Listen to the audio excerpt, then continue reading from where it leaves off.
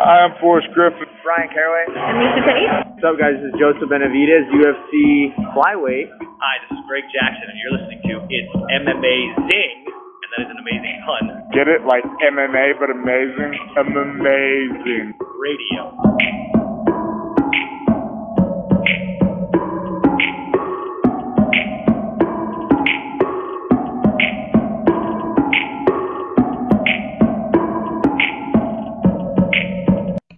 Welcome to It's Amazing Radio. I am your host, Dr. Law. With me, as always, DJ Mark. What's up? Also joining us this week, the man, the myth, the legend, the baseball betting expert, the basketball betting opposite of expert, Lavender Gooms. Yeah. I wish both of you and your mothers a happy belated Dominican Mother's Day. And when it comes to basketball, God damn you, Jason Tatum, you couldn't score 3 more points. Well, since we're just shouting stuff out, happy birthday to my father. So that's today. That's today. All right. All right, boys and girls. We delayed the podcast today for me and Mike to get back. Wouldn't have been able to record last night. Worked out okay because nothing's going on. Fucking nothing's going on. So we're going to talk about some of the news, very little of it. Get some of the boys' reactions to it, some of my reaction to it. And then we're going to do stuff we like. Mike and I are going to give you guys a pretty thorough review, I think, of Double or Nothing, because it is the most relevant thing we have to talk about that's happened in the last week, probably. Little MMA tie-in, Paige Van Zandt. Some little Paige Van Zandt. A good old-fashioned contract issue might have happened. You know, we'll talk about that stuff. We'll see if we'll get Mark interested in any part of this. We're going to do our best. I think the Anarchy in the Arena might be the part Mark is most interested in when I just say it was like a New Jack match. So that might actually make him interested. For that, all right, guys, biggest news I saw this week. Rickson Gracie says it's hard for people to deny his 415-0 record. And you know what, bro? He's right. All right. That shit is, there's no holes in that logic, man. Just exactly it's a round number like that too. It's 450-0. That's how you know it's a real number. Didn't he actually lose professional matches? No. Rickson didn't lose anybody. What's his actual record in MMA? It's not a lot because he was he was pretty old at that point already. He fought in the Japan Valley Judo tournament, and I think that was like 3 fights maybe. And I think there's some stuff on tape, but yeah, it's kind of silly because I mean he's listed as 11-0, and like the first 2 fights they're counting are when it was him and Zulu. Okay, and he fought Takada twice. Yeah. But other than that, so we have 11 accounted for, and so what'd that make? 459? I mean, I don't know. Are we counting his jiu-jitsu Wasn't he record? 470-0? Yeah, 450, man. 450. 450. Yeah. Okay. My math. Greatest fighter of all time. You watch that fight with him and Takada, you know, that footwork, that flat-footed stuff, that's a natural athlete right there. It's a man who cannot be defeated. Well, I mean, it's not, look, we're talking nothing burgers this week, but like, you have to admit, like, dude was fantastic for his time. Oh, at his time. I'm taking shots. His beatdown and some of that Valley Judo stuff was so good that THQ's like, I'm going to put this in my wrestling game. And if you play those old N64 wrestling games and you see that gnarly ground and pound from Mount, that is like frame by frame animation of what Rickson was doing in the Japan Valley Judo. No, he's not one of the fake names. I don't think he is either. But, I think we would have talked about it by this point. Well, they also have those games are kind of not direct ports, but ports of Japanese. They had like a New Japan game that those were kind of based off of, and I don't think he's in that either. And then someone did mod them and make a virtual MMA or virtual pro MMA, which is actually what's the name of the Japanese one? Was it Virtual Pro Wrestling or something? Their version of We're talking people. We're kind of down the rabbit hole here, but like we're talking about those old N64 wrestling games that everybody loved. The best. No Mercy and Revenge and World Tour and WrestleMania 2000. I believe those were the 4. You said No Mercy, right? Yeah. That was No the Mercy. last one, the best one. Yeah. That was the best one. WrestleMania 2000 might be the hardest story mode I've ever played in any game ever. You got to beat Triple H and X-Pac at the same time. What? How? That's not happening. You had to cheat, basically. All the tricks in that one. Yeah, he was probably in Fire Pro. Fire Pro had everybody, right? Oh, for sure. Yeah. They had a lot of Pride guys and stuff. I'm pretty sure he was. Mike, have you ever enjoyed Fire Pro Wrestling? I have no idea what that is. Marcus, can you give a quick summary to the folks? What is Fire Pro Wrestling and why it's so beloved? I mean, for a long time, it was highly considered to be the best pro wrestling game, and still, I think one of the better ones. I actually do like these more current 2K games. I actually like 2K19 a lot. That's kind of my go-to. But Fire Pro was that game for a long time, and what made it really interesting is because of the extremely lax copyright laws in Japan. It was basically a free-for-all of all the organizations in Japan, in the US, in Pride, UFC. They basically just, because I think the copyright laws were as long as the name is slightly different, you're good to go, baby. Yeah. So they had some, like, I think instead of The Rock, it was like The Lock. Yeah, it was stuff like that. Stone Fold, Steve Clarkson, or so. It was very. But it's like they have like electrifying cage matches in there. They got like, I mean, the graphics aren't amazing, but like they do try to put a lot into that game. And I think they put a PS4 version out. Like there was one that came out a couple years ago, right? There was some PlayStation one that came out. I mean, not to get too much into the weeds of it, but again, fuck, we have nothing to talk about. Folks, it's one of these episodes, man. If you don't like wrestling and us talking about games, this is not the episode for you. All right. But what really made that game really interesting is the learning curve of it. It does take a bit of time to kind of learn the timing of it all.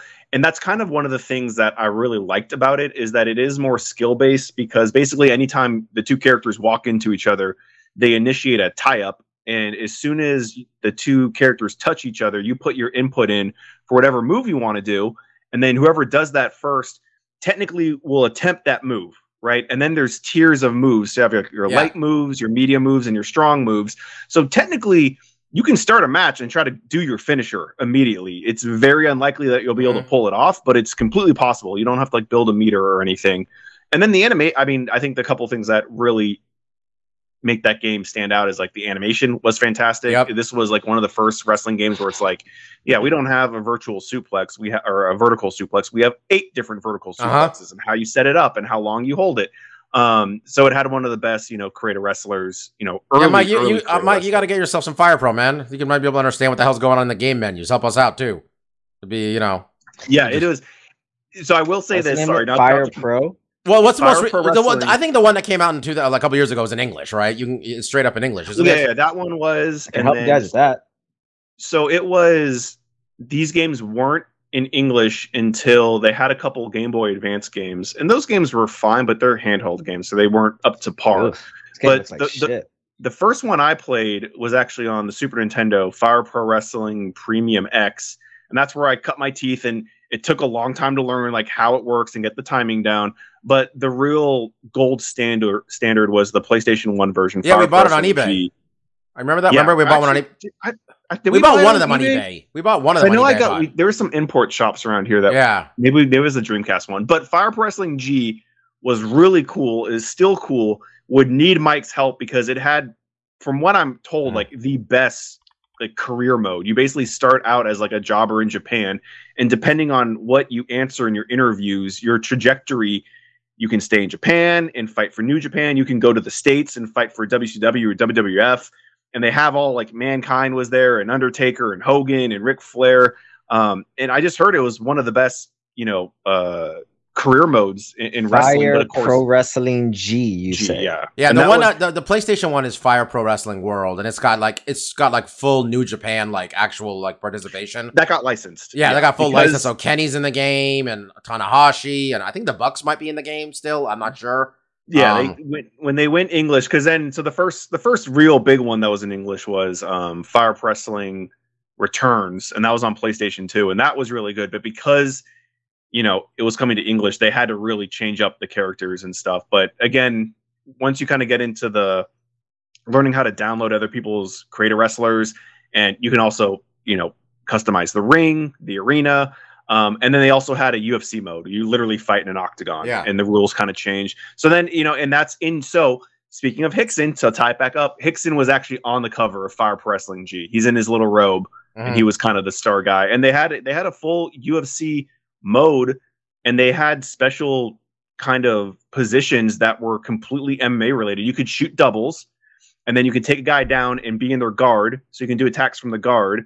You can also stuff a takedown and be in like a four, like on your all fours as the guy kind of sprawls out. And then because they had pride rules, you had moves to throw knees to the head. It was really fantastic. So I mean, I do think for those in the know that Fire Pro has been kind of the gold standard. And again, though, I will say like this is a game that was 2D based and it never really evolved from that. So I think visually it might be a little off-putting for some people because it does look like like a Super Nintendo game more or less, a little better than that, but it's in that style, which I personally also like. So yeah, you could also. I'm looking at like the stuff on the PlayStation Store. They got like the Stardom, which is the women's league out there, DLC packs. They got New Japan DLCs, legitimate. They got like you get Jushin Liger on there. I might get this actually. I'm looking at it. Still $50 digitally is rough. That's insane. Yeah, that's ridiculous. I need to find a disc. Anyway, I don't know, but yeah, Hickson 450 and 0. Back to the original point. Definitely accurate. I don't think you saw this, Mark, but Mike and I certainly did. Pudzianowski, the strong man, that knockout, hit that man with an overhand and then hit him with an uppercut. And let me tell you, I thought right up the middle. Right up the middle. The guy fell over, just cartoonish, like hands back. I thought he was wearing a t-shirt, by the way. The man had so many sponsors just on his back. Like it just painted on his back. Sure. Pudzianowski, I think, is at least 45 years old. That's my guess. Pudzianowski, folks who don't know, he's 45 exactly. He's best known for being on ESPN at 2 a.m. on a Saturday with those strongman competitions. He was the man. He won a bunch of those. And you're wondering how he's passing drug tests in KSW? So they're not doing drug tests in KSW. It's interesting. KSW is like a real legit MMA promotion, but then they'll just have like Pudzianowski doing stuff, on there too.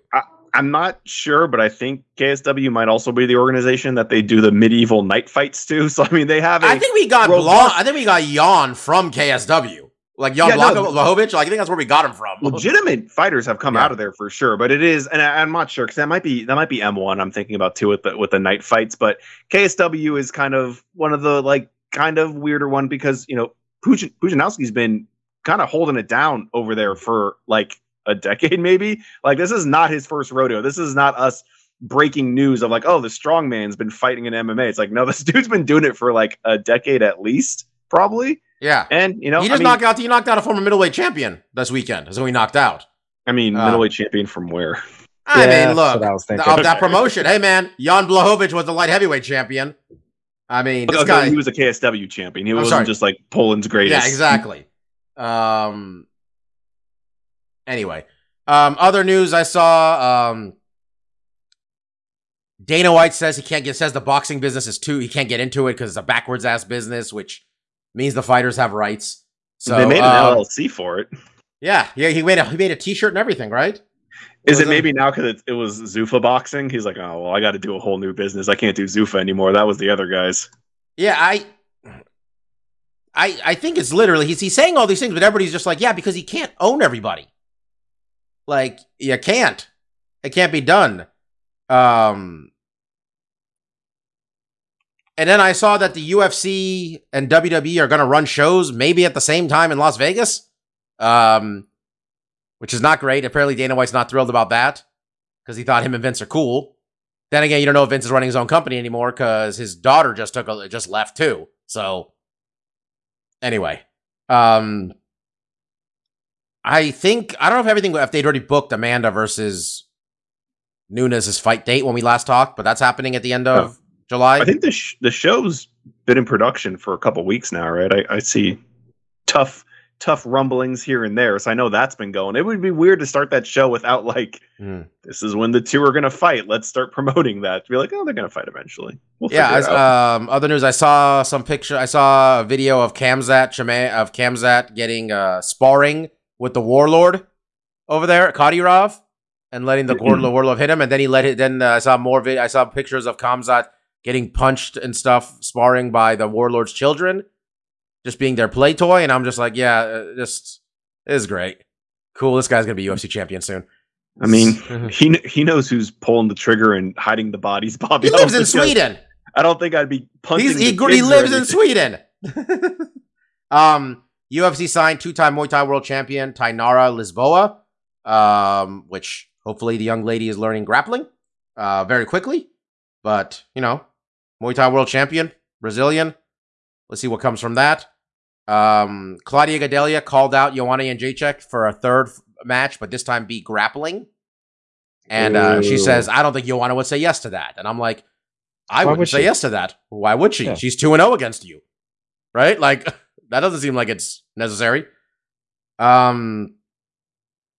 Not a lot going on, guys. Really not a lot going on. Except I got Vittori and Whitaker is going to happen. They booked it again for Paris. So yeah, that France card. Yeah, that France card is going to be interesting.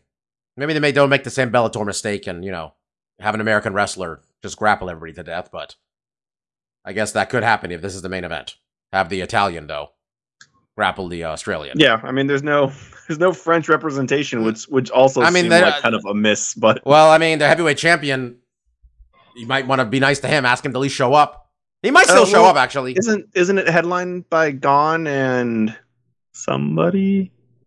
Is it Ty? Maybe it's Cyril Gon and Ty. I mean, there has to be.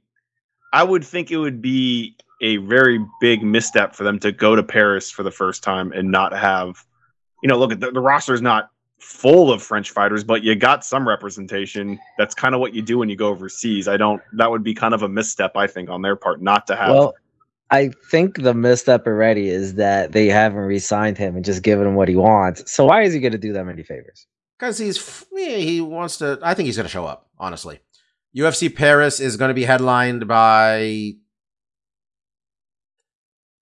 It's expected to be. It's not officially. It's supposed to be Cyril versus Tai Tuivasa. Cyril Gane versus Tai Tuivasa, which is God. I hope Tai Tuivasa knocks him out in France. There would be a lot of upset Frenchmen that day, I'd imagine. I mean, but then Gane's full French, right? And Ngannou wasn't. Right? And Gane's born in France, and Ngannou is African, and the French get real racist with this stuff. But Cyril Gane, born in France. How about his parents? Are his parents first generation immigrants? How far does it go? Yeah, he's from. How French is Gane? Is what I'm asking. His parents are both from there, so at least that much. So they can't. Oh, by the way, they all get back on. All the French people got back on Ngannou's side after he beat Gane. They're like, oh, okay, now he's French again. Because he won. Yeah. However the pendulum swings. Exactly, man. It's the way it is. Hickson beat Funaki too, huh? Okay. That's right. I still have Hickson's record up. Knees and elbow strikes were forbidden in that match. Because why? Why wouldn't you? Sure.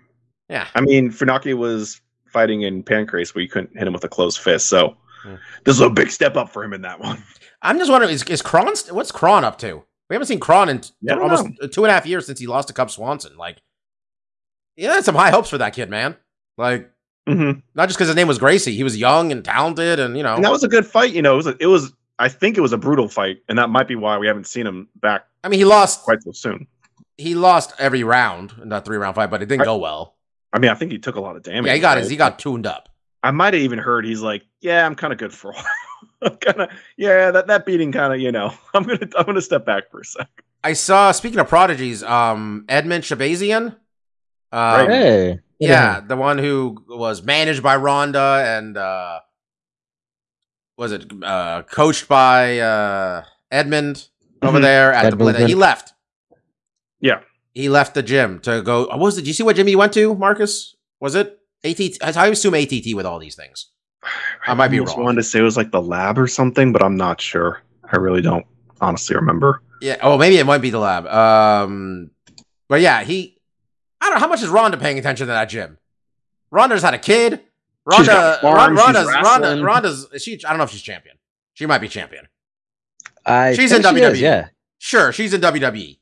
Yeah, she beat Charlotte in WrestleMania. No, she didn't. Charlotte won that. Are you sure? Yeah, she cheated. He also signed with Ed Ali Abdelaziz, so he's got a future making upper middle class money in the UFC, but nothing better than that. Yeah, I think I've dragged out this MMA conversation as long as I can, guys. Let's make our pick for Sure. this weekend's card. The UFC is back with another bullshit card this weekend. The UFC used to run Memorial Day every year in Vegas. Like, speaking of Ronda, Marcus, we went to Ronda versus Alexis Davis, Weidman Machida in Memorial Day weekend. The UFC used to be all about Memorial Day weekend. I just kind of stopped. Mike, go ahead. Correction. Ronda did beat Charlotte, but it was at WrestleMania Backlash. Okay. So she's There we champion. are. There you go. Now I got the story straight. And close that book. Excellent. Yeah, I mean, Bob, to your point, yeah, I mean, the UFC used to book a lot of big cards around, national holidays. And they're still doing International Fight Week, though. They still do July 1 in Vegas. That's happening again. I mean, it seems like they just punted on. Maybe Memorial Day was not a good. Maybe it wasn't. I don't know. We went and we thought it seemed pretty full to me. It seemed like it did well, the show. For all we know, maybe it was AEW, going to be in town. Like you said with the WWE thing, maybe they weren't feeling it. I don't know. I don't know why they decided to skip it, but, it wasn't a nice card would have been nice, but I'm glad they didn't just shovel out what we're about to talk about. So, yeah, and I like the main event of this card. Honestly, after that, it gets bad. We say this, by the way, and then we got one of my employees is a big MMA fan, and he's cleaning up betting on these fights and knows all these people on these undercards. So maybe it's just us. I was thinking about this. Should we ask him for his picks? He hit like a 5-fight parlay on a bunch of Russian cats I never heard of before and won $1,500. Bobby, I mean, obviously he's better than us. You need to get these picks, bro. I was gonna say he should have his own show. His show's probably better than us. Yeah, okay. I mean, I'm sure I'm looking at this like Dan Ige versus Movsar Evlov fight, and I'm like, what the hell's that?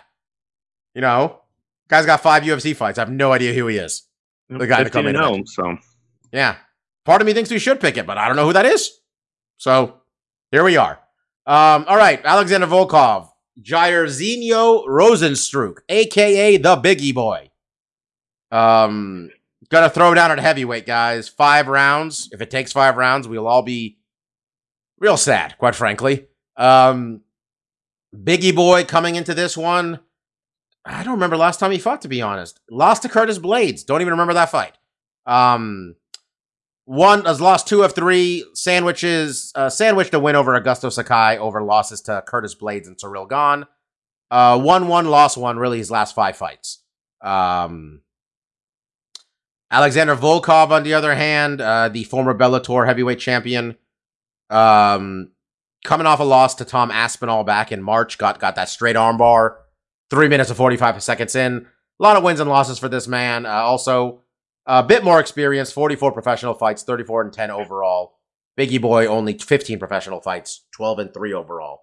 Betting line, according to the UFC website, Biggie Boy coming in at +135. Volkov coming in at -155. Courtesy of DraftKings. It is DraftKings, theirs? Yep. Okay. I thought we were a FanDuel podcast. We're a FanDuel podcast, hence why I don't know why you keep going to the UFC website. If you want the FanDuel odds, which is what we use on this podcast, we are a FanDuel family here. We're not sponsored by them. You know what, Mike? This really sounds like you want to be the one to pull the odds every week. So this sounds like an opportunity for you. What are the FanDuel odds, Mike? I just like hearing myself talk. I will let you stay with that. Just stop going to UFC. All right. On FanDuel, Jair is a 1+136 underdog to Alexander Volkov's -174. Okay, who do you got? Or am I supposed to go? I mean, who's in first? Am I supposed to go? Because I'm in first. What's the thing? You're in first. Yeah. Okay, so does that work? I got to make every single pick. I mean, this week's only one, but is it just like we'll play it week by week? Mostly just that one time I wanted to hear what you picked first, and you went to me, and I was like, no. I got Volkov. I think Volkov's a more complete fighter. I've seen Volkov get knocked out by a bearded black bald man before too, so I'm a little worried about that. When Derek Lewis hit him and knocked him into the Shadow Realm, the famous "My balls are hot" fight. Still, I got Volkov, former champ. Biggie Boy's more than just like a swanger and banger, but not a ton more, honestly. And if it stays standing, I feel Volkov should be able to pick him apart. Marcus, who do you got? Yeah, I mean, I kind of want to take Biggie Boy to make it interesting and try to gain some ground, but I kind of do agree with you. I think he's going to be a little bit more technical on the stand-up. I think he uses his height fairly well. I think Rosenstrike, I mean, he can hit hard. I definitely think he can. This fight is not out of the realm of possibility for him to win. I think it's going to be a closely contested fight. I think it's going to be round by round, and that's maybe the edge I'm kind of giving Volkov here too. Is I think if this does go later, he's going to have the better conditioning to put on a little bit more in those rounds. So I do feel a little bit more comfortable with Volkov, but I think it's going to be a competitive fight, and I do think it might not be maybe the most exciting fight. I think it can be a little technical. I think there's going to be a lot of fighting on the outside, push kicks, low kicks, jabs, not really wanting to get in range. And when it does, that's where Biggie Boy is going to have to try to press the action. But I'm interested to see where this fight's going to play out in the clinch, if it goes to the ground at all, how that's going to work out. I do think Volkov is a little stronger in those areas, but Biggie Boy has kind of proven that, he's a live horse, and I think he can get the win here. But I think, just logically, I'm a lot more comfortable with Volkov in this one. Mike?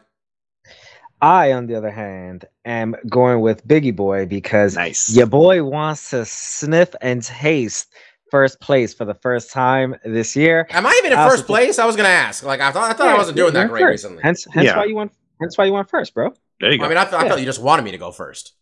No. You still got the number one by one game. 25-3, bro. Or 25-13. I do think Rosenstrike is a live dog in this matchup. Yeah, he's only plus 130. Was it 135? Yeah. Okay. 136. Yeah. Interesting. I think FanDuel is the biggest sports book easily, but I'm thinking about it. AEW and UFC both with DraftKings deals. I don't know why AEW has any deal with them, to be honest. You can't bet on wrestling. I mean, you take money, I guess. That's fair enough. Okay, this guy, this Movsar guy, is facing Dan Ige, and Homeboy's minus 425 against Dan Ige. Man. So yeah. I feel we're gonna learn who this guy is this week. Okay. Well, only if we watch and pay attention, and that is probably what we do the worst. Because if we were paying attention and watching the fights, we would already know who he is potentially. Yeah, but it hasn't been a strong suit. In fairness, I'm looking at the people he's beaten. And at no point did I want to watch any of these people fight. Okay. The resume is a little sparse. I understand. The only one I would have wanted to watch fight, I mean, if you told me, I do not watch Nick Lentz fights. Okay? Okay. But that's a name. I can't do that. Hakeem Dawodu was the last one. I was like, I like watching Hakeem fight. A lot of decisions for this man. So I'm just assuming Dan Ige might be on his back. Just guessing. Just how this rolls, how this is going to go. Master of sport in Greco-Roman wrestling is what this man has.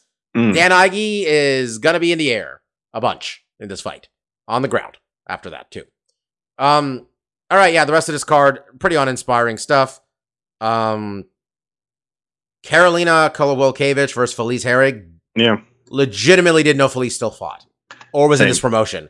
She hasn't fought in, I want to say, at least 2 years. She hasn't fought. She fought in August of 2020 against somebody. Against Verna John Daroba. Don't remember that at all. I'm assuming she lost. She lost by armbar. I would have thought she was bare knuckling it.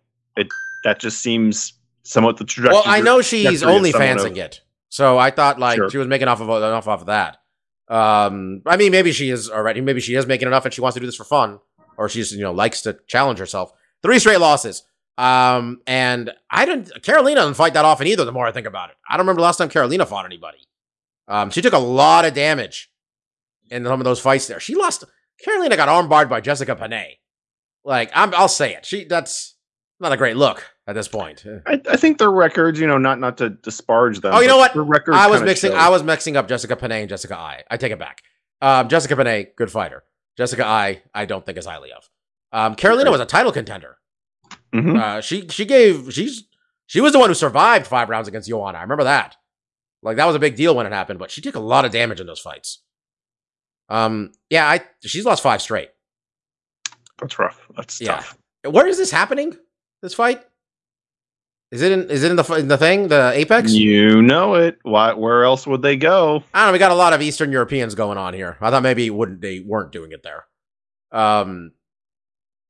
Anyway, when you want hot trash, you go to the dumpster that they call UFC Apex.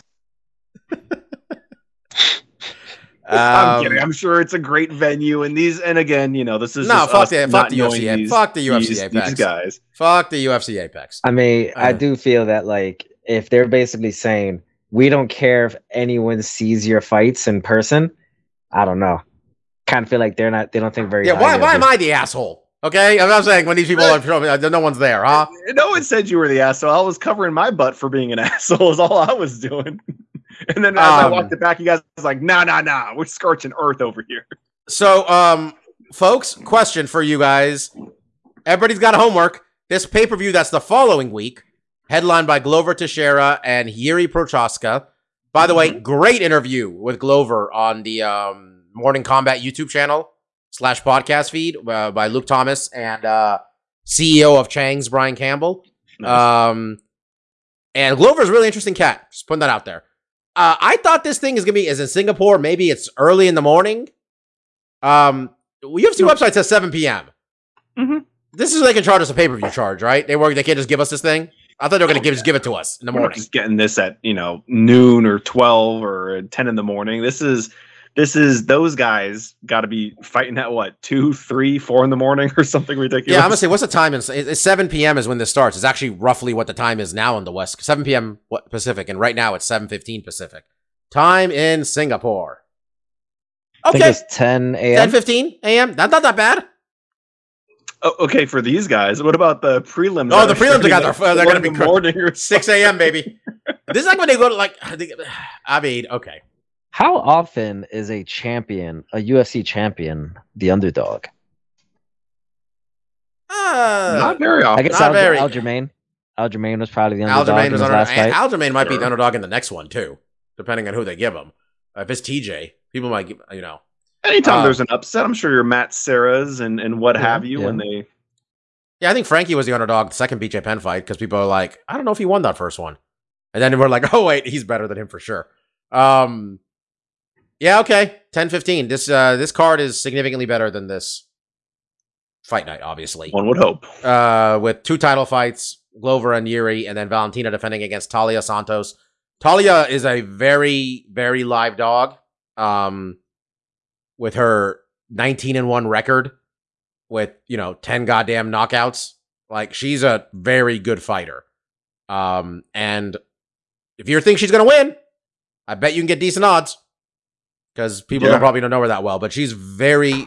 I'm gonna say this again. She's a very good fighter, and I'm picking Valentina. She's my favorite female fighter. I think she probably is the best pound for pound female fighter right now. I guess if that means anything, it's hard to say when she lost to Amanda twice. But I was trying to pull the odds up for that fight, but best fight odds is a mess. I can't tell where anything is anymore. Oh, yeah, Vitalia's plus 500. Because that's where Valentina is right now with smoking people. Sure. You also got Weili and Joanna, 3-round fight for some reason. We all kind of wanted it to be a 5-round fight. Sounds like Joanna wanted it to be a 5-round fight too, but she would like the paycheck of a 5-round fight. And the UFC was like that Black Panther meme, where it's just like, we don't do that here. We don't give them extra money. Yeah, not bad. They want money from you, so it better be good. I think we're done talking about MMA. Mm-hmm. Now, Marcus. Should we give them the AEW review first? Should we go with what you got first? What do you think? Yeah, you know what you got. I don't know what you. I mean, I know what you got to say. I do have a handful of things. I mean, I think it's really up to you guys. If this is going to be like a very long one, maybe you guys want to go last so you can kind of wrap up the show. I don't know. It was a long fucking show. Maybe we should go last. It's a really long. It was sure. It was a long show. Go ahead, Marcus. I'll blast through mine. There has been a lot of like good stuff this last week, so I do have a bit fuller of a card than I've come with the last couple weeks because it has been kind of. Well, we also didn't do a show last week, did we? We had a. When did we miss a show in the middle here at some point? No, we missed a show the previous week. It was a couple the week before that. Yeah, I think we did a show last week. Last week we did. The week before that we didn't.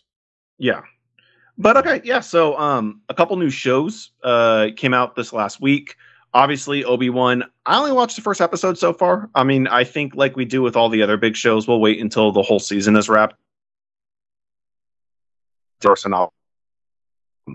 I've enjoyed what I saw so far. Marcus, But, repeat you know, yourself. we'll get into it more We later. just lost you for the last like 10 seconds. Yeah, sorry. I look like my internet was a little choppy. I mean, I just watched the first episode of Obi-Wan, so I'm sure when it's all said and done, we'll circle back and really give our thoughts.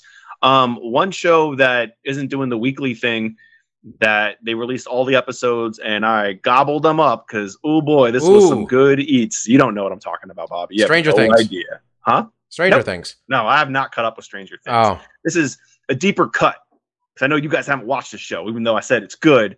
And this spinoff, I think, is even better than the other show. So the show I'm talking about is on Hulu. This is a spinoff of the Letter Kenny show called Shorzy.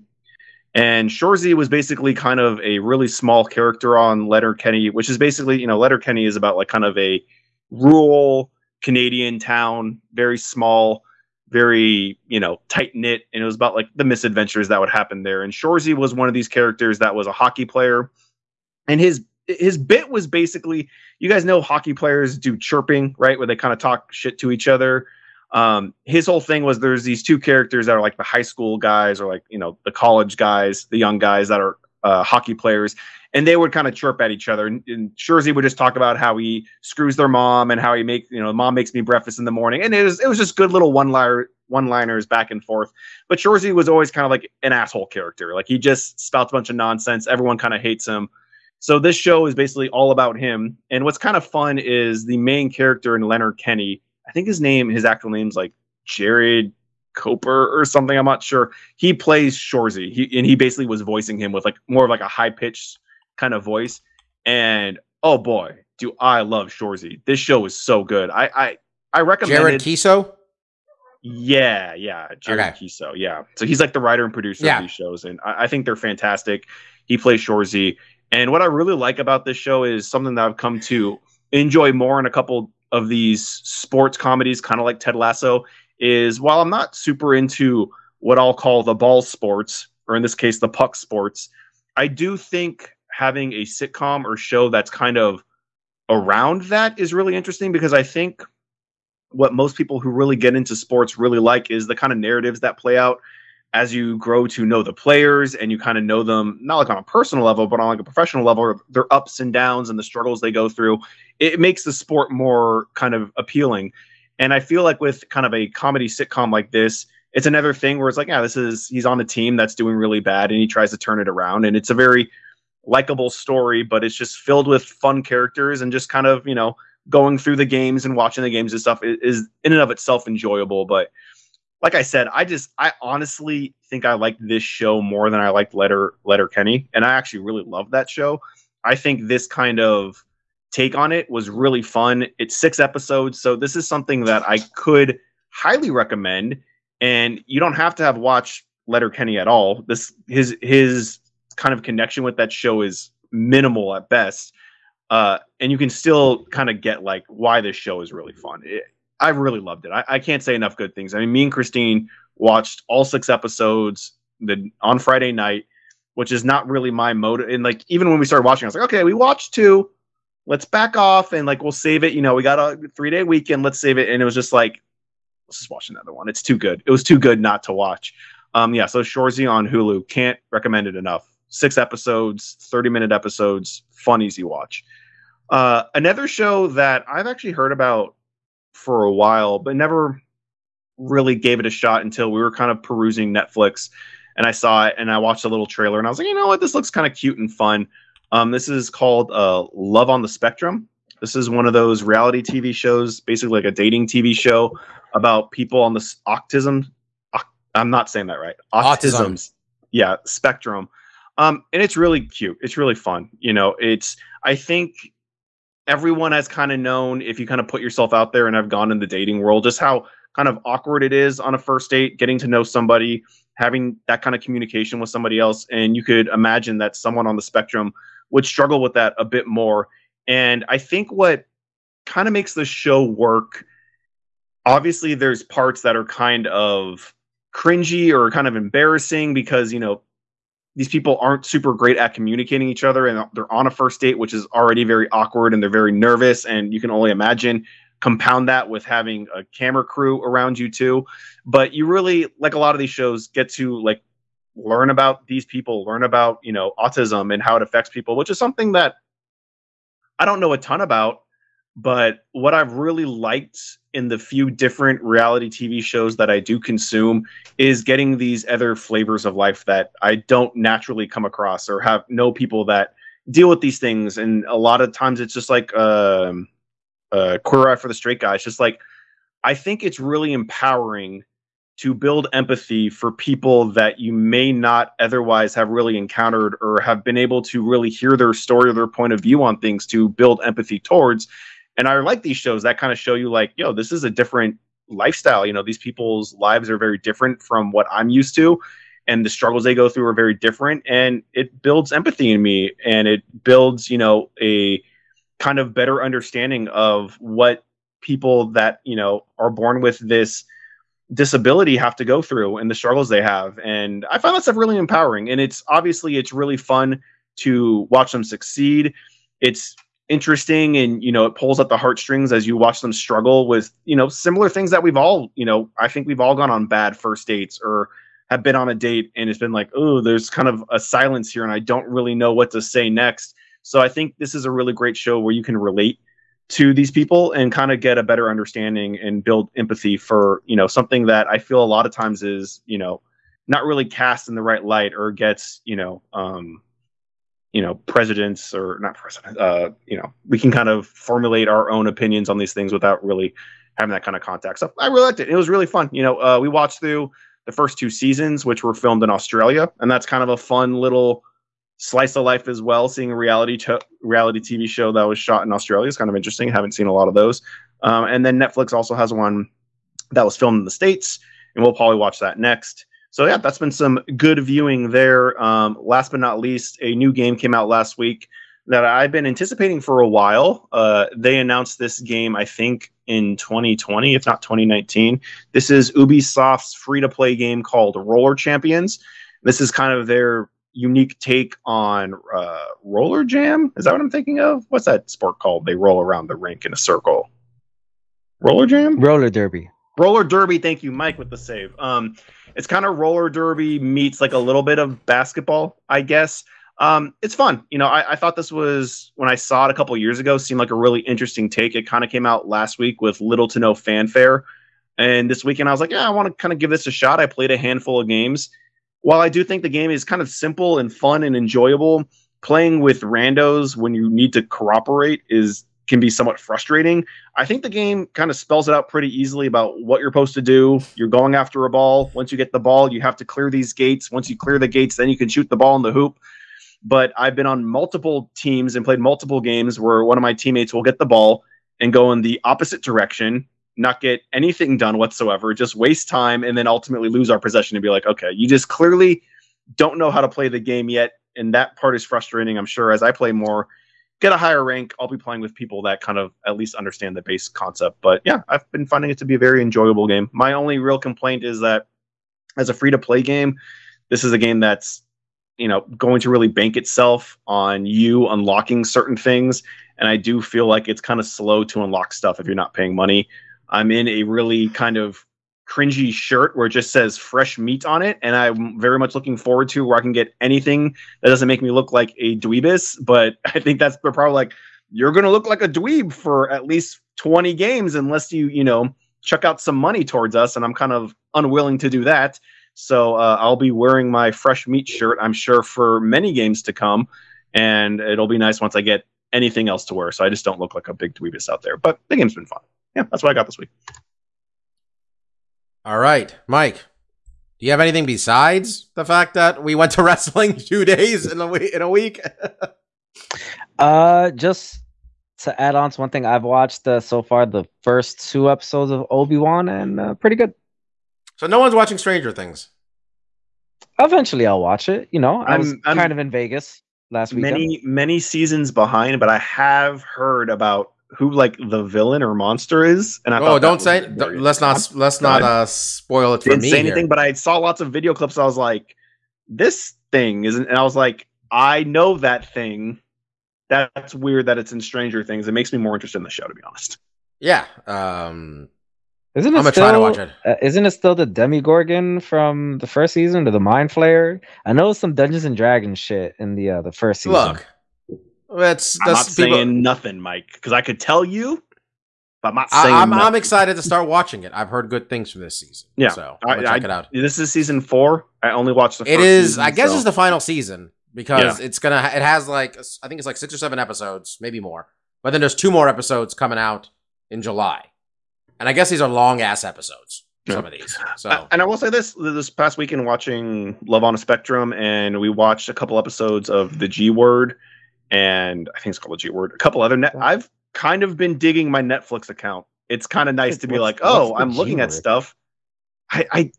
It's do you guys ever know like that show is called like Adam Ruins Everything? There's this white guy with blonde hair. Yeah. It's him doing, and this is like I heard about it years ago. Like Obama and Barack and Michelle had like a production company with Netflix, and they're making a bunch of shows. And this is one of them. He basically goes around and follows government employees and kind of talks about their job. And we saw it on a YouTube channel where they're talking about the FDIC, which is like the Federal Reserve people that like help banks when they basically F it up and they're about to go bankrupt, and the government comes in and kind of like saves the day. And I was like, oh, I didn't know about that. That seems kind of interesting. So we checked that show out. It was fine. I didn't mention it on things we liked, but mostly I've been digging through my Netflix and being like, oh, there's a handful. Ricky Gervais has a new comedy special. I just saw. yeah, he made the trans people, the trans folk, angry with that one. Oh, he did. I did not see it yet. It's called Supernatural. I guess I haven't seen it. I mean, this is look. You know what? I'm not going to say anything. Never mind. Okay. Then I'll chime in just one last thing. Literally right before the show started, I was flipping around and I saw this show called Old Enough. And I was like, this looks interesting. I watched the little trailer for it and I was like, oh, this looks fun. And then me and Christine watched one episode because it was only like 7 minutes long. And this is a very adorable Japanese show taken in like the early aughts, where they basically send little children, like 2-year-olds, out on errands that they're a little too young to do. And we just watched this 2-year-old walk to the grocery store and buy flowers for his grandma's shrine and curry. And it was fucking adorable and really fun. So I'm looking forward to watching more of that. All you need is just one kid to get snatched up like a bag of rice. That's all Christine was saying. Was like, it. this is the shit they used to do in America in the 80s. Just let your kids run out and just like go to the grocery store. I was like, this is Japan, Christine. No one's going to take this kid. He's also followed with a bunch of camera crews. It's just like, I know this is going to happen. This is just makes me very anxious and nervous. And I was like, okay, I can understand, but this child is very cute and he's dragging his flowers across the street. So what's not to love there? All right. AEW Double or Nothing weekend or a week. AEW ran Vegas Wednesday, Friday, and Sunday. We went to the Friday show and the Sunday show. Mike, just want to say, I think AEW puts on quite a show. This was both of our second AEW shows, I think. Yes, I went to Grand Slam back in September, and Rampage was my second, and then Double or Nothing was my third. Yeah, pretty much the same for me, except my first show was the first Double or Nothing in 2019. I went with Kid Presentable and my buddy Drew, who joined us for this trip. I guess let's just kind of go through. I mean, I guess from the Rampage being the lesser of AEW's shows, things that stuck out was a Gangrel appearance. We had a Gangrel appearance, Marcus. It was pretty nice because the Young Bucks were trying to make fun of the Hardys, so they came out dressed like the Hardys. Shout out to them nailing all the mannerisms and the moves. But then Gangrel came out and spit some blood, and I was like, right on. I haven't seen you since Hood Slam. Yeah, that was a fun little cameo. He's also he has a school, and that's where he's training Paige Van Zant, and she had her debut this week, so I'm imagining he was around.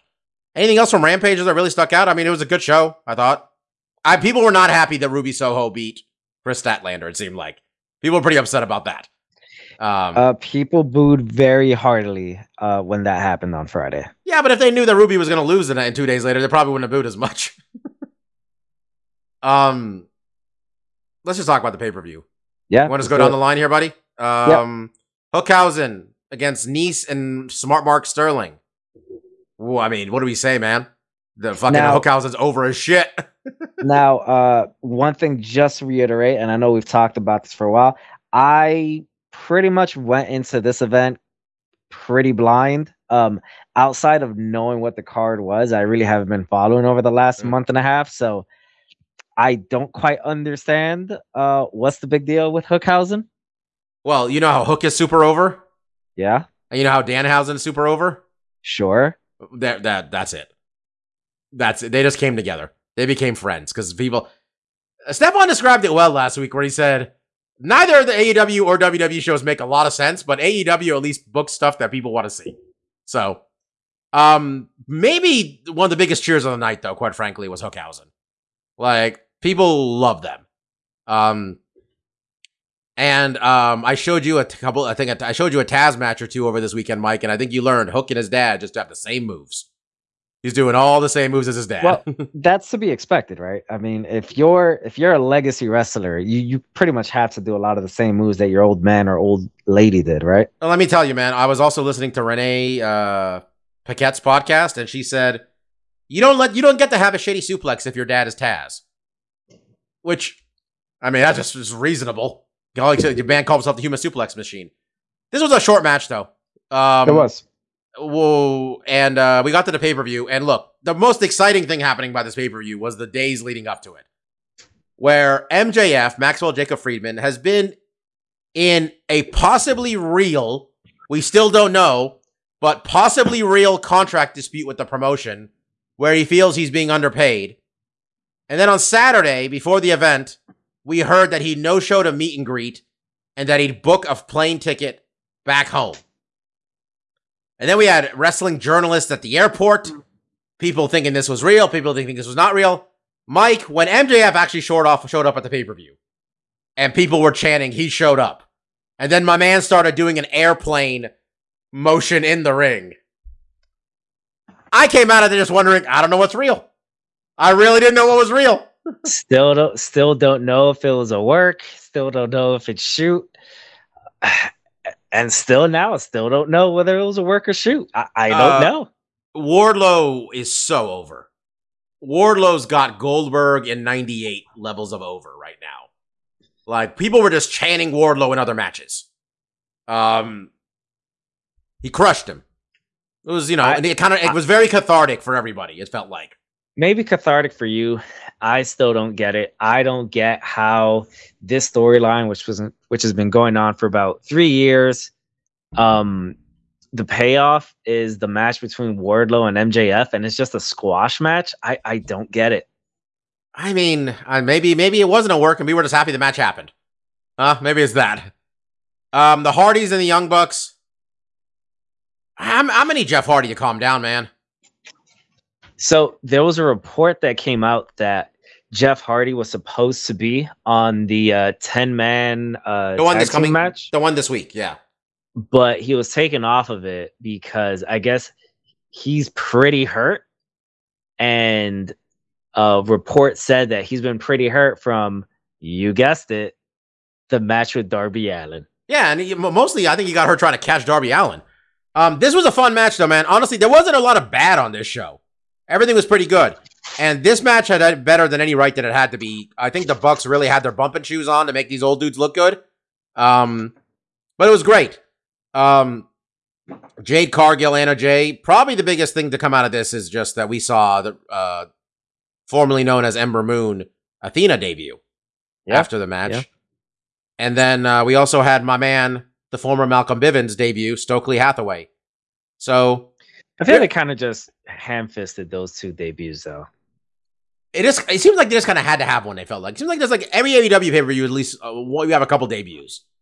Although I will say that for the women's division, I am okay with them grabbing as much talent that's out there for the women's division, because while Ty, Penelope, Red Velvet, and the rest, they're getting better. It's the Britt Baker show right now, man. It's Britt's entire division. While a lot of their younger talent is getting better, they're still not up to the level of WWE talent. So them getting Athena, I think, is a good move. Yeah, and I like having Stokely around because I like managers. And a good heel manager never hurt anybody. So, House of Black versus Death Triangle. People like both of these teams a lot. It's hard for the House of Black to be heels because they're too cool. They're just fundamentally too cool. Marcus, they got this big dude, Brody King. My man went for like a running dive over the ropes. Mm-hmm. And he hit the ring apron with his neck. No. And then like he went down and the whole crowd went like this. Ooh. And then he popped up quickly and we all just went, hey, he's okay. Yeah. Because it looked horrible. Jesus Christ, it looked bad. Did you see the picture during that match of someone like in the first 2 rows put "Get Buddy M some tattoos"? Oh, he needs them, man. He's too clean cut. This match had the payoff finally of Julia Hart joining the House of Black, which I thought they were going to do last month, but I guess they saved it for pay-per-view. I like that we got some progression there, giving Julia something to do. She's really young and pretty, green, but she looks at just potential there. Adam Cole, Samoa Joe, the men's final of the Owen Hart tournament. Clean. I wasn't as good as I thought it was going to be, honestly. I was expecting a lot from this match. It was a little short. I guess Adam Cole is hurt, though, too, they said. Everybody's hurt. Yeah, he's hurt, too. So he won clean over Samoa Joe. First matchup between these two guys, which you wouldn't expect, given how long they work. Once Adam Cole won and Britt Baker came out, I'm like, oh, she's going to win this shit. Britt Baker had her theme song played by, I guess, one of Jericho's friends or something. I don't know, some guitar player. Ruby Soho had fucking, what's it called there? Rancid there, playing the song Ruby Soho. Fucking crowd loves that song, man. And this broke your rule, Mike, right? This match? It definitely broke my rule. For those of you that don't know, I don't think it's my rule. I think it's a pretty universal wrestling rule. That if you have on your entrance the actual band play or a band playing your entrance song, yo, you're winning. All right. And at first I thought it was going to be Britt because Britt had some dude come out, play guitar, but he wasn't actually playing guitar. If you notice. All right. He was air guitaring with an actual guitar, which gross. Okay. But then Ruby Soho came out with Rancid and I thought, there's no way she's going to lose. You only get this much pomp and circumstance when you're going to win. And then she lost. Yeah. She lost. Britt Baker beat her like the way Owen Hart beat Bret Hart at WrestleMania 10. Victory roll block. Then Owen Hart's wife came out. Owen Hart's widow came out. Miss Dr. Martha Hart. Got a real loud chant. Tons of Owen chants. I was telling Drew this, my friend Drew, and I said, it's kind of surreal to be at a wrestling show and we're acknowledging Owen Hart's existence. Because it has not been the case for over 20 years. And it seemed like she was really moved by everything. And it was nice that Adam Cole and Britt, who are real life boyfriend, girlfriend, I think, or partners, won. So that was a nice moment. This next match was Paige Van Zandt's AEW debut. What'd you think for her first match, Mike? Probably she'd been training for a month and a half, apparently. It went as much as you would expect. She needed a lot of help from Ty and from Sammy Guevara. Sammy really did help her with what was that one move that she did? What the hell is it called? It's not a handspring elbow, right? Oh, she did a head scissors. I think she did like a running head scissors type thing. Yeah. No, she did a DDT. She did the DDT. That's what she did. I did see that. Yeah, she did the spinning DDT. Sammy kind of did it. That's the move where your opponent kind of does it for you. They kind of swing you around. You get DDT him. And sure enough, when I saw Sammy at the airport yesterday, I shook his hand and said, "You really helped Paige in that match." To which she responded, "Yeah, I know. That's what I did." I thought honestly, what I did like is I didn't see a lot of shitty. She didn't throw a lot of punches, which I think it's one of the hardest things for MMA fighters, or really anybody to do when they get into wrestling, is to throw a convincing fake punch. But I've noticed with the MMA fighters, like, it's even harder for them. Like, Shayna Baszler is a really good wrestler. But I remember at first when she got to NXT, I'm like, her punches kind of suck. Everything else is great. Paige threw elbows. I like that. In fairness, Paige's real punches ain't that good either, if you know what I mean. bare knuckle, a lot of bare knuckle highlights in that video package. She's Yeah, real her 2 green. losses. She's gonna be. I think she's gonna. If she commits to this, she's athletic, young, got a good look. She could be something.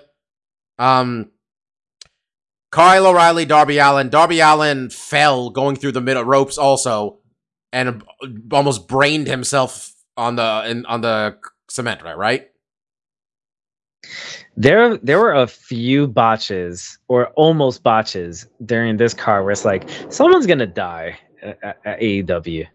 Then Thunder Rosa, Serena Deeb. Thunder Rosa came out wearing a shirt, big heart. Her gear had a big heart on it. Her jacket. In the middle of the heart, she wrote Uvalde. Is that how you say the name of the city, by the way? Because that's how I've been referring to it as. I have no idea. Yeah. Obviously, we're talking about the town where the 20 some odd school children got murdered because the teachers weren't strapped with guns, or so the Republicans will tell you. That was an awesome match. Just a really technically sound match. I love Serena Deeb. She is, Thunder Rosa is great too, but Serena's such a good heel. I thought she did great in this. Now, Marcus, this show on Friday, they added 2 matches to it. No, Because, and it was a long show, but what they were worried about was the NBA had a Game 7, and they didn't want to main event to go on as the same time as the Game 7 was happening. sure. So they extended the card. It's a long fucking show. So 3 matches left on the card.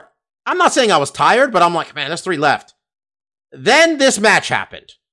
The Anarchy in the Arena match between the Jericho Appreciation Society, which is Chris Jericho, Jake Hager, formerly Jack Swagger, couple guys you don't know, Daniel Garcia, and the gentleman formerly of 2.0, taking on Blackpool Combat Club, which is Daniel Bryan, Jon Moxley, Eddie Kingston, Santana, and Ortiz.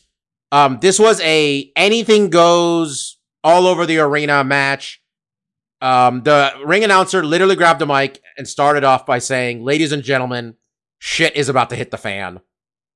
This is Anarchy in the Arena." And this was the most fun I've ever had watching a wrestling match live, because Moxley's entrance theme, so all the heels come out, and the heels come out to Jericho's song. Then Moxley's theme song in AEW is Wild Thing, the actual song Wild Thing. They licensed it. They played Wild Thing on repeat for the first 10 minutes of this match. Like, they played it, and like they didn't stop it, and the match has started, and they're beating the shit out of each other. Motherfuckers are jumping off ladders and tables. One dude's throwing mustard at another person. It's just, and then the song ends, right? For a brief moment. And then it starts up again, and the crowd loses their mind. And Jericho, and eventually the music stopped because they had Jericho go to the soundboard and like unplug it so he could get heat, with the crowd. Mm-hmm. This was a deliberate decision, though, to play the song like that, because Jericho's idea. He said, we should do it like a New Jack match and just play the fucking song. And then, like, we'll get heat by unplugging it and stuff. This match was nuts. There was a pile driver on ring steps. The whole top rope got torn down. At one point, Eddie Kingston showed up from the back with a gas can and started pouring gasoline on people. And then that's one of his teammates, Daniel Bryan, got gasoline on him. That's when the match fell apart. There was a barbed wire board. A lot was going on. Honestly, so much fun. Mike, didn't even mention God, what is their actual tag team name? Santana Ortiz. Proud and Powerful. Yeah, Proud and Powerful. They both jumped off the top of ladders. Yeah. Mm-hmm. So yeah, we got that nice video. Then they weren't seeing the rest of the match after that. Yeah, it was just everybody was, when the heels show up wearing all white, they're about to bleed. So it didn't look like anybody got hurt despite all the blood, which was nice. And again, the most fun I've had watching a wrestler. It was very Hood Slam almost. I felt like how much the crowd was into it. Mike, this tag team title match with these 3 teams. Hard to follow the Anarchy in the Arena match, but fuck. That was a good match. Yeah. Yeah, I was surprised we didn't get new champs. I was pretty surprised at that as well. They've held the title for what, maybe about 3-4 months at this point. Yeah, I think since roughly the beginning of the year. I guess I can see them not putting the belts back on the Young Bucks. I could see that. I think the belts are coming to FTR eventually. I think they're coming to FTR, those belts. Everybody, there's FTR is so over. The highlight of the match, which I didn't even know this was what he was doing at the time. At the time, I just thought it was funny. Ricky Starks, who also almost broke his neck in this match, by the way, at one point. A lot of that happening. Ricky Starks was pretty much did the Undertaker old school thing, walking on the top rope while doing an arm ringing Jungle Boy, and was like thrusting and dancing while doing it on the top ropes. Apparently, he was looking right at Jungle Boy's mom and sister while doing that, which excellent heel work, man. Ricky Starks is so good. Ricky Starks is so going to be champion of this company, man. He is so good. He is like, when they talk about the pillars and they don't mention him, I'm like, he wasn't here from day one, but he's one of them, man. He is so talented. All right, CM Punk and Hangman Page. I say the crowd was 60-40 for Punk. What do you think? Sound about right? Maybe 2-1. Yes. No, I think I would agree with that. There were more cheers for Punk. There were noticeable boos when Hangman came out. Yes. Yes. We learned CM Punk is very popular in Las Vegas. Site of the famous pipe bomb promo, too. Really good match for a long show, and they ended this 13 match show, including the pre-show. Really good main event. We learned CM Punk is too old to do the buckshot lariat, but besides that, great match. Nice story of Hangman had an opportunity to cheat, was gonna hit Punk with the belt, decided against it. His conscience won out. Unfortunately, his conscience cost him his title, because right after that, got hit with the GTS 1, 2, 3. CM Punk, new world champion. Crowd loses their mind. We go to the credits. FTR comes out to celebrate with Punk. Punk talks to the crowd. I thought it was a really good show, Mike. Long, but I thought it was a really good show. How hard can it be to do a buckshot lariat? I mean, can you do a front flip? I mean, but help with a rope? Hell yeah. What? When you're 45 years old and been wrestling for 20 years and... Yo, man, I mean, practice this shit the day before then, you know? He looked real fucking old when he couldn't do it. That was literally the only part of the match I was just like, yeah. The rest of it, though, great match. I was a little surprised we didn't see some New Japan stuff, because we're 1 month out from that pay-per-view. And I was surprised we didn't see Kenny Omega return. Kind of tying that to the New Japan stuff. Yeah, man. I mean, Kenny was super hurt by the end of his run. You know, let that man breathe. All right, let him heal. So another thing I thought, you hate Eddie Kingston. I know. Yes. But Eddie Kingston, you got to recognize these fucking people love him. Eddie Kingston. I don't need to recognize shit. So I'm saying this, and I've thought about it, and it's gonna bother you, but when Eddie Kingston wins that world championship, no. One, it's going to happen. It's not 2, happen. that's the person taking the belt off Punk. It's not going to Because that day is unfinished business. This crowd is going to... He's very Mick Foley of AEW in terms of like the fan favorite of him, and he's going to be world champ, Mike. The world champion is going to be Eddie Kingston, letting you know. I thought it was a really good show. I was excited. I'm excited for my next AEW show. So whenever that is. That's really all I got. Eddie Kingston and that fucking soliloquy he was giving. I forgot at what point, but he mentioned, "You don't want me to go back to that place. I don't want to go." And someone in the crowd asked, "Where is that?" And I yelled out, "What, Yonkers?" Mike, crowd comedian Mike over here.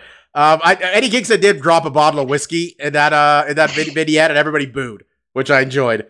What do you think of the show, man? I thought it was great. What's your opinion? I thought it was excellent. I'm really happy that I went. To your point about it being super long, I think if I had been here on the East Coast watching it, you know, just on my TV, I definitely would have fallen asleep, because as we've talked about, when it comes to me and staying up past like 11 o'clock, I am an old man in that aspect. So it was nice. So it was very nice to be on the West Coast and watch it, and it actually be done at a sensible hour. Yeah, Marcus, Steph texted me after the show, and he's just like, "Oh, I heard you guys were at the longest show ever," and I'm like, and it's weird saying this to people who are normal, but you guys are all MMA fans too, listening. It's only 5 hours. Mark and Mike and I have all been to MMA shows where we've been there for 7 hours. We've been there for the first fight to the end. Mm-hmm. And if your fight, you know what? No matter how long a show is, if it's good, people have a good time. There weren't any nacho matches in this card. Yeah, but did you get nachos anyways? No, because we went to what's it called before. We went to a what's it called? We went to a Fogo de Chao before and got a lot of so you were prepped and ready. Yeah, you know what? They have that thing there, Marcus, where they don't like to give you a bottle cap. They like to unscrew the bottle on your sodas and stuff. But guess how many bottle caps are on a plate of nachos? 0, amigo. No bottle caps. Did we get any food at all? You just got beers, right? I got M&Ms. Oh, you did do that. Yes. I was very angry that I got 2 beers, double fist in life. And they opened the first one and the guy went to open the second one. And I'm like, no, like leave it closed because, I'm drinking both of these. And he's like, oh no, I gotta open it. Then he opened them like, you fucking dick. And then Bobby comes, coming with his waters. Waters or water? I forget. Did you buy 2? I bought 2, yeah. Yeah, he comes with his waters, plural, and he has both of his fucking bottle caps on them. And I'm like, what bullshit is this? Let me tell you, Mark, after they took my bottle caps at the Friday show, my bottle cap at the Friday show, I showed up with water cap in my pocket. Or if they did take the cap, I was like, I'm ready. I got an Aquafina cap in this pocket, man. But they didn't. No, I'm like, do you really have to take it off? He's like, I won't. And I'm like, thank you. And then I saw he was not taking it off for anybody. Bobby was literally right after me. So it was the same guy. He's like, your skin's just a little bit lighter. You're okay, bro. Well, you know what, man? I think, they thought Mike might, he's getting alcohol. He might get drunk and cause some shit. I'm buying $6 water. How much trouble am I trying to get into? Mike, were your bottles glass? No, cans. Okay. Cans. They just cracked the cans open, both of them. Okay. Tall boys. Okay. But they were tall boys. Okay. Because I was kind of like, wait, can doesn't have a They were like, what, 24 ounces, right? Different questions, but... They're like 24-ounce beers, I think. So, yeah. Yeah. So, yeah. AEW comes out of this show a month out from their Chicago show, which is going to be in New Japan versus AEW. And people wondering whether they're the best heel in the company is trying to leave for WWE.